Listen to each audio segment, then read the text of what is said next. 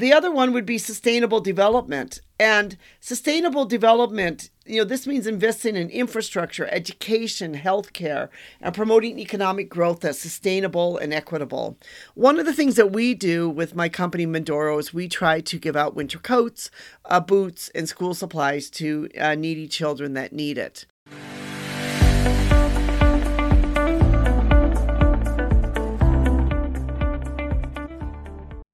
Hi, this is Anita from the Global Trade Gal. If any of you have been listening to my podcast recently, you know that one thing I'm passionate about is social consciousness. And I want to talk about a blog that I recently wrote called The Future is Socially Conscious. Are you ready? And I feel this is really important for anyone who happens to be in the global trade. Because really, as global traders, we are responsible for the world in which we trade, or the areas in which we trade. And I want to talk about basically 10 ways or reasons why the world is moving towards becoming more social conscious. I want to first say that the other day I was watching on TV Trevor Noah, who used to be on Comedy Central, and Melinda Gates. And they were both talking about this organization they're doing now to try to educate people, I assume specifically more in Africa. And they were talking specifically about women, why it was so important to educate women. And it really got me thinking about, how we have some high-profile people, as such as the Gates Foundation, or even as Trevor Noah and others, who are basically saying that, hey, I'm going to do my part to help make this world a better place. So that's why I see that the world, individuals, companies, organizations are trying to move towards some more social consciousness. They're trying to say, look, what I do as an individual, as a company, has an impact on environment and society. One of the first ways is sustainable business practices. I believe that a lot of the younger generation is going to ensure that companies and brands start to have more sustainable business practices. So the question you need to ask yourself is, are you ready for this change? In my opinion, is not a matter of if, but it's a matter of when this is going to happen more, and where they're just going to flatly refuse to buy from a brand that doesn't care. So the businesses should show that they are implementing environmentally friendly business practices and reducing waste and minimizing environmental harm. The other way for those of us that are in the global trade industry is ethical sourcing. And ethical sourcing means that the products are sourced from suppliers who hold a high ethical standard, such as fair labor practices and sustainable manufacturing processes. So a lot of companies are sort of leading the way in this. I know, like Apple, for example, has done quite a bit. The technology company Apple has, and some other large companies have too. They've been leading the way and saying, like, look, we need to make sure that ethical sourcing is at the forefront of what we do. In the past, I've talked about another company that I like quite a bit is doTERRA. And doTERRA has made ethical sourcing one of their main core values for their entire products that they purchase. The other one is corporate social responsibility, or known as CSR.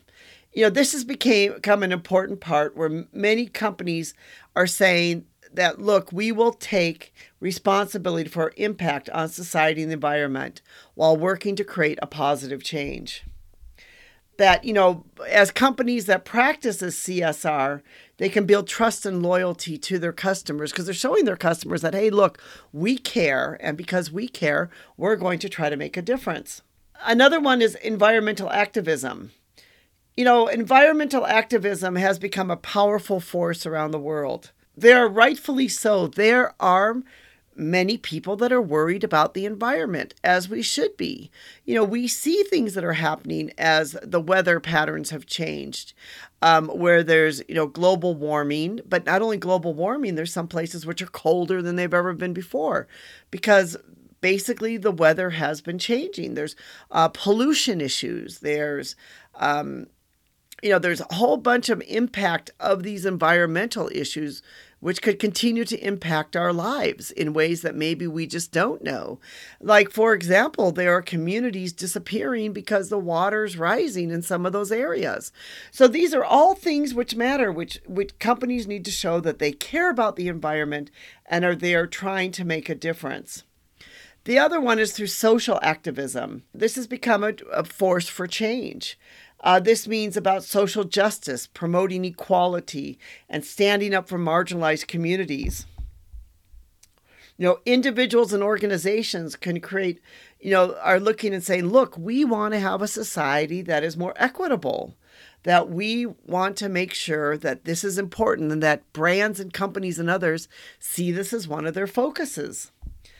The other one would be sustainable development. And sustainable development, this means investing in infrastructure, education, healthcare, and promoting economic growth that's sustainable and equitable. One of the things that we do with my company, Mindoro, is we try to give out winter coats, boots, and school supplies to needy children that need it. Sometimes it's more challenging than other times. Sometimes the economy's tough. It's harder for us to get money. But we try to do something every year to try to make some type of difference. And I believe if we all just did a little bit, imagine if every company, big or small, tried to do a little bit of difference, tried to make some type of change, that then they could find that the world would then be a better place. Last one is another one is environmental policy. This is not the last one, but another one's environmental policy, where basically companies should work with governments to recognize the importance of the environmental policy. That they should look to say, what can we do about renewable energy incentives and carbon incentives. I've read now that recently in Salt Lake City, Utah, where there's a lot of problem with water, that some communities have started saying to people, look, we will give you a credit if you will, get rid of your lawn and turn it into turf. Things like that, like how do we try to save some type of water? Another one would be the social policy. This remains, promoting social justice, healthcare access, and affordable housing. Companies, even then can work with governments to try to make a difference in their own communities. I myself personally don't know why in San Francisco, where there's been so many huge high-tech companies, why they haven't done more to help the homeless problem there. I would think that one of those companies could have tackled that on and taken that on and said, look, we are going to try to do something here to make a difference here. Education is also important, that education is becoming an effective tool for promoting social consciousness. That's kind of a bit what the speech that I heard Melinda Gates and Trevor Noah give, where they were basically saying that, look, education is important. We're going to try to do something to help education. This means educating students more, too, about social environmental issues and providing them with the skills and knowledge. And the last one is innovation. That innovation can become a force for change. This means using technology and innovation to create solutions to social and environmental challenges. I've really been quite encouraged as I have seen people in Africa who have been working, or groups that have been working within Africa to say, we're going to build up technology here so that people can find remote work and remote jobs in the technology sector. And that's a push that I see is going to continue to happen. And maybe in the next few years, we will see this more. We will see more remote work taking place in some of these continents like Africa. So you might ask yourself, well, why is social consciousness even important? Why does it matter? It's really important for many reasons. And I've written quite a long blog post on this, but basically it's essential for businesses, individuals, and companies. And there's, ways that you can, join the social consciousness movement. You can educate yourself. You can find a group who aligns with what you believe in. You can make social conscious choices. You can buy from companies and brands who feel social consciousness is important.